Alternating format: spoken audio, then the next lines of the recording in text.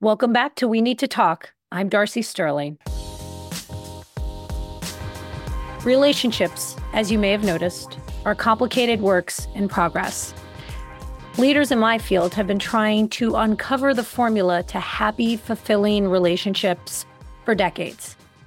We understand the importance of attraction, that magnetic pull between people that we call chemistry, but we tend to contrast its importance with compatibility. The clients I work with usually fall into one of two camps. They either view chemistry as a magic ingredient that has to be present for the relationship to have any chance whatsoever, or they bypass the people they feel the most chemistry with, hoping that compatibility will prove to be a more sustainable fuel source. Today, I'm diving into the debate about which is more important, chemistry or compatibility. Can a relationship still be successful if you've only got one without the other? We're going to cover it all. So what exactly is chemistry? Chemistry typically refers to the emotional and physical connection between individuals that creates a sense of attraction and excitement. It feels like an instinctive bond, and it can feel that way with two strangers. It's like you understand each other without needing to explain everything in enormous detail. It feels like there's a natural attunement between you and the other person. You get each other. Some people report feeling like they're able to finish one another's sentences. It's a very, very strong sense that, oh, we're in sync. And this can happen platonically as well. I met a very close friend at a mutual friend's birthday party. And from the moment we said hello, we did not talk to another person in the room. And there was never a pause in the conversation. I think we spoke that night for like 4 hours straight. And in preparation for this episode, I actually reached out to her and I asked her what it was like for her, which was a little weird for me because I don't know that we ever had actually discussed that I felt instant chemistry with her, and she is just a good friend and always has been, but I did it anyway. And here's what she said. The word that comes to mind the most is magnetism. It's like something enlivens energetically, and I totally felt that with you. I mean, I do whenever we're together. There's like an enlivening kind of energy, a magnetism, a brightening, a sharpening of even intellect or energy or awareness or whatever it is. It's just like turning up the dial or adjusting the picture to make it like sharp and vibrant. You know, there's like an attraction to that. Also, you being such a good listener too, there was like a sense of really being heard and listening and that kind of like back and forth. Now, I can tell you, it can work in the exact opposite direction. I don't know if you've ever met someone and like immediately upon meeting them, it's like for no logical reason whatsoever, you just find yourself completely turned off by them and randomly disliking them. Maybe they even like stir up in you strong feelings of like, ooh, anger, or that definitely happens to people. That is chemistry in the opposite direction. Now, whereas chemistry is that spark that can ignite the beginning of a relationship, compatibility refers more to similarities between partners that are thought to result in a much easier match, one that's prone to less conflict, less friction, because people are thought to be compatible. And I'm going to get into what makes people more compatible in a minute. But first, I want to acknowledge that I have a little beef with compatibility, and here's why. In any relationship, there's going to be conflict. Conflict is a natural part of being in relationships because we're not clones of each other. We come from different worlds, we have different life experiences, which will always result in us having different views, different needs, and different traits. And if you're relying on compatibility to avoid conflict, and here I am, a relationship scientist telling you that conflict is unavoidable in relationships, then over-indexing the importance of compatibility sets people up to expect that they don't have to learn how to navigate around conflict. And I promise you, there is no such thing as a relationship without conflict. And I want you to keep that in mind as we go through this discussion together. Now let's talk about the things that make people compatible. Here I'm talking about actual scientific data. I'm not talking about the stuff that the prompts on Hinge are going to ask you. Those are not going to lead to conclusive compatibility among matches. Here they are. Emotional intelligence. Having similar levels of emotional intelligence is very important. It almost doesn't matter where you fall on the spectrum of emotional intelligence. You will be more compatible if you both are at a similar level of emotional intelligence. Attachment styles is another thing that makes people very compatible. When we're thinking about attachment styles, we're thinking about at least one partner having a secure attachment style is going to make that relationship more likely to succeed, and ideally both people. So with attachment styles, there are two different categories. You've got the secure attachment style, which is the ideal way to come out of childhood, and you've got the insecure attachment styles, which include the avoidant attachment style, the anxious attachment style, and the disorganized attachment style. We're not looking for partners with the same insecure attachment style. That is not going to result in a happy, compatible relationship. In fact, you're going to butt up against each other. So again, with attachment styles, we're looking for at least one partner to have a secure attachment style, and ideally both, but one is much better than none, and not the same insecure attachment styles. Relationship skills. I cannot over-index this enough. Relationship skills are so important to be at the same level, similar to emotional intelligence, but higher here is going to be better. Just like I would say higher is going to be better with emotional intelligence as well. But the most important thing is that you have similar levels of relationship skills. And here is a rundown of the relationship skills that I'm talking about. So, conflict resolution, very important. Knowing how to navigate serious conversations, knowing how to navigate disagreements, knowing how to resolve conflict, knowing how not to escalate conflict, all of that falls into the bucket of conflict resolution. Communication skills, very important that people know how to communicate, both when they're calm and when they're escalated. Knowledge of partner. What that means, and this I want you to know is one of the most important relationship skills you can acquire, is knowing your partner's likes and dislikes and being able to demonstrate that in everyday life by either referencing them in conversations, being able to select for your partner. I don't want to encourage people to feel like they have to be mind readers, but paying attention to the details of your partner, paying attention to the specific things that they like and that they don't like, their favorite music genre, their favorite recording artist, their favorite movie, their favorite book, their favorite author, favorite hobbies, things that they love about their hobbies, things that they don't love about their hobbies. Being able to report this to your partner is going to land on their soul as like little stamps of love. They're going to be so important. That's knowledge of partner. Life skills. And what I'm talking about here is similar values and principles around money, how you want to spend money. Money is one of the biggest reasons for divorce. It's one of the biggest culprits for divorce, like an incompatibility on how frugal to be or on how generous to be. It's a very big issue. Having a similar work ethic, very important, also under life skills.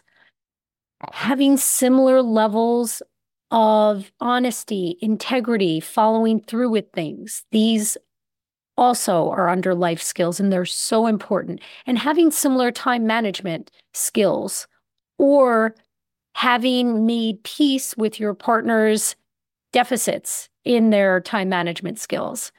But life skills are really important. Self-awareness.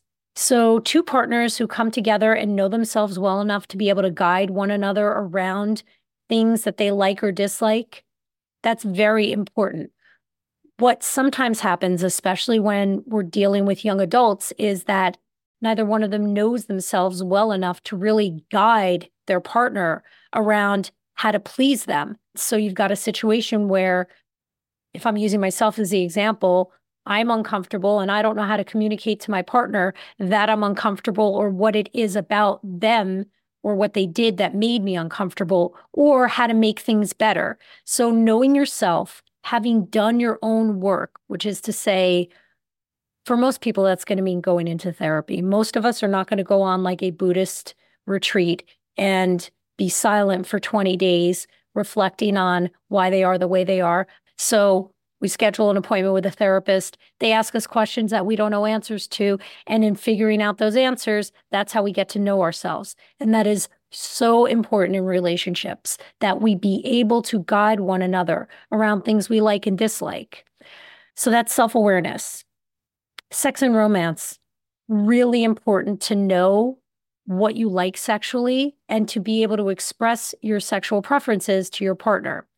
The quantity, the amount of sex you want, the type of sex you want, the quality of sex that you're looking for, preferences in seduction, preferences in dating, ways that you express love.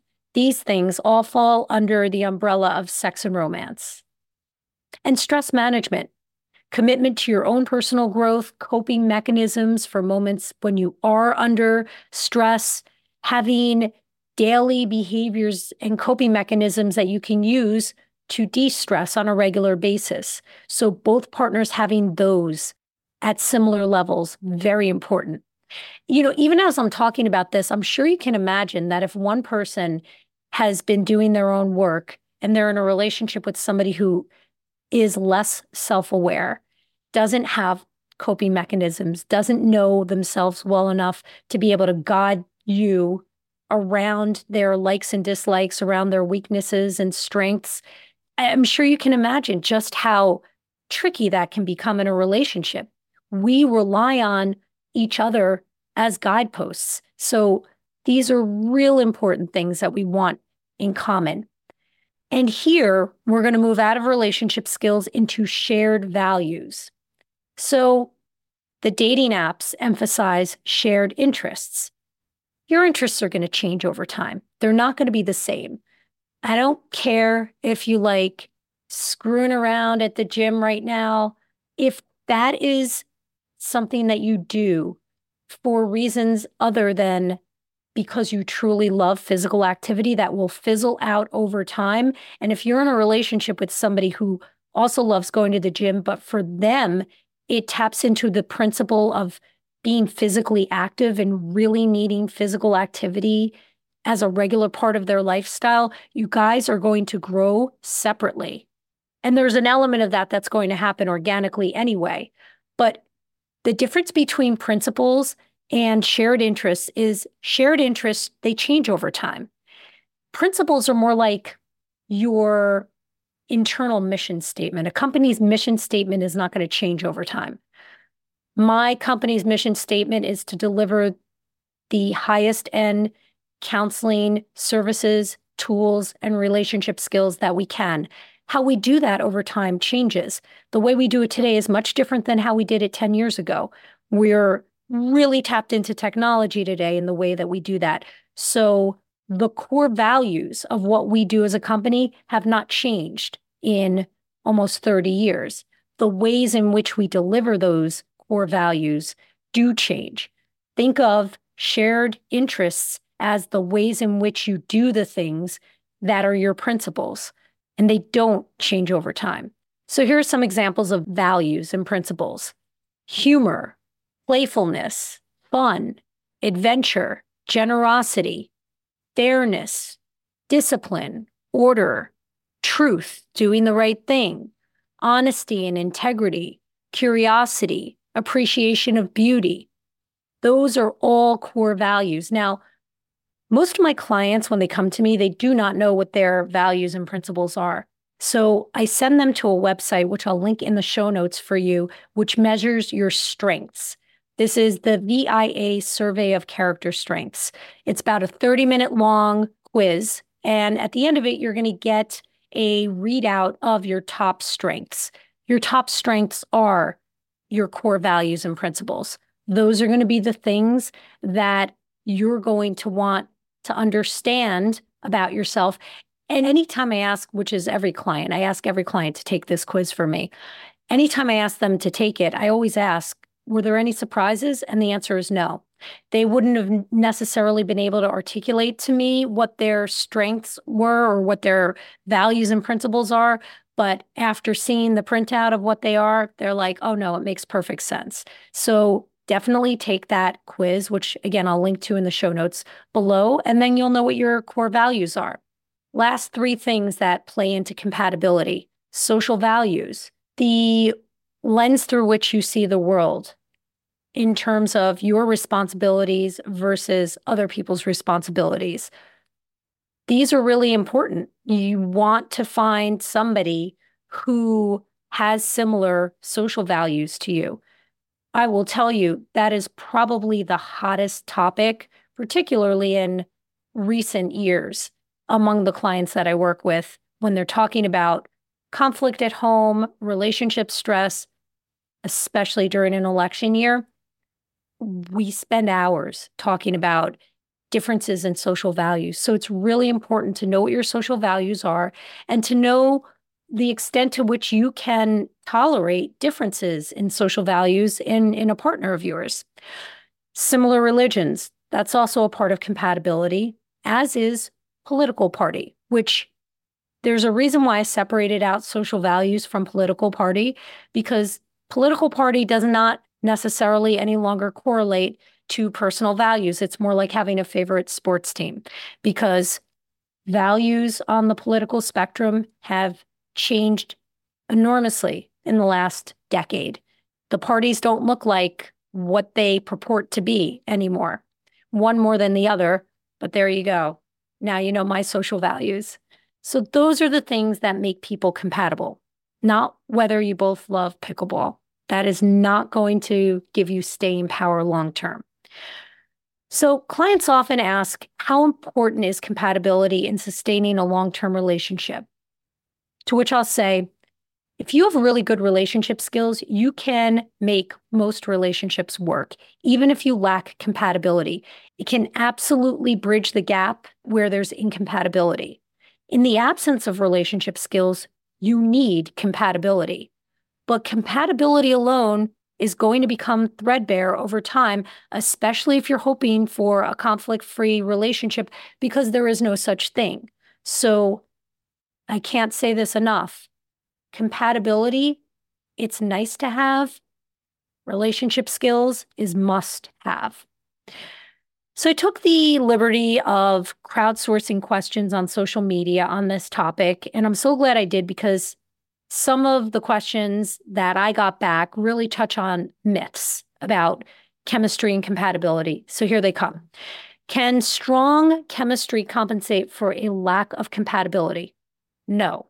Most of us have had that experience where there's just like an electrical current between us and someone else.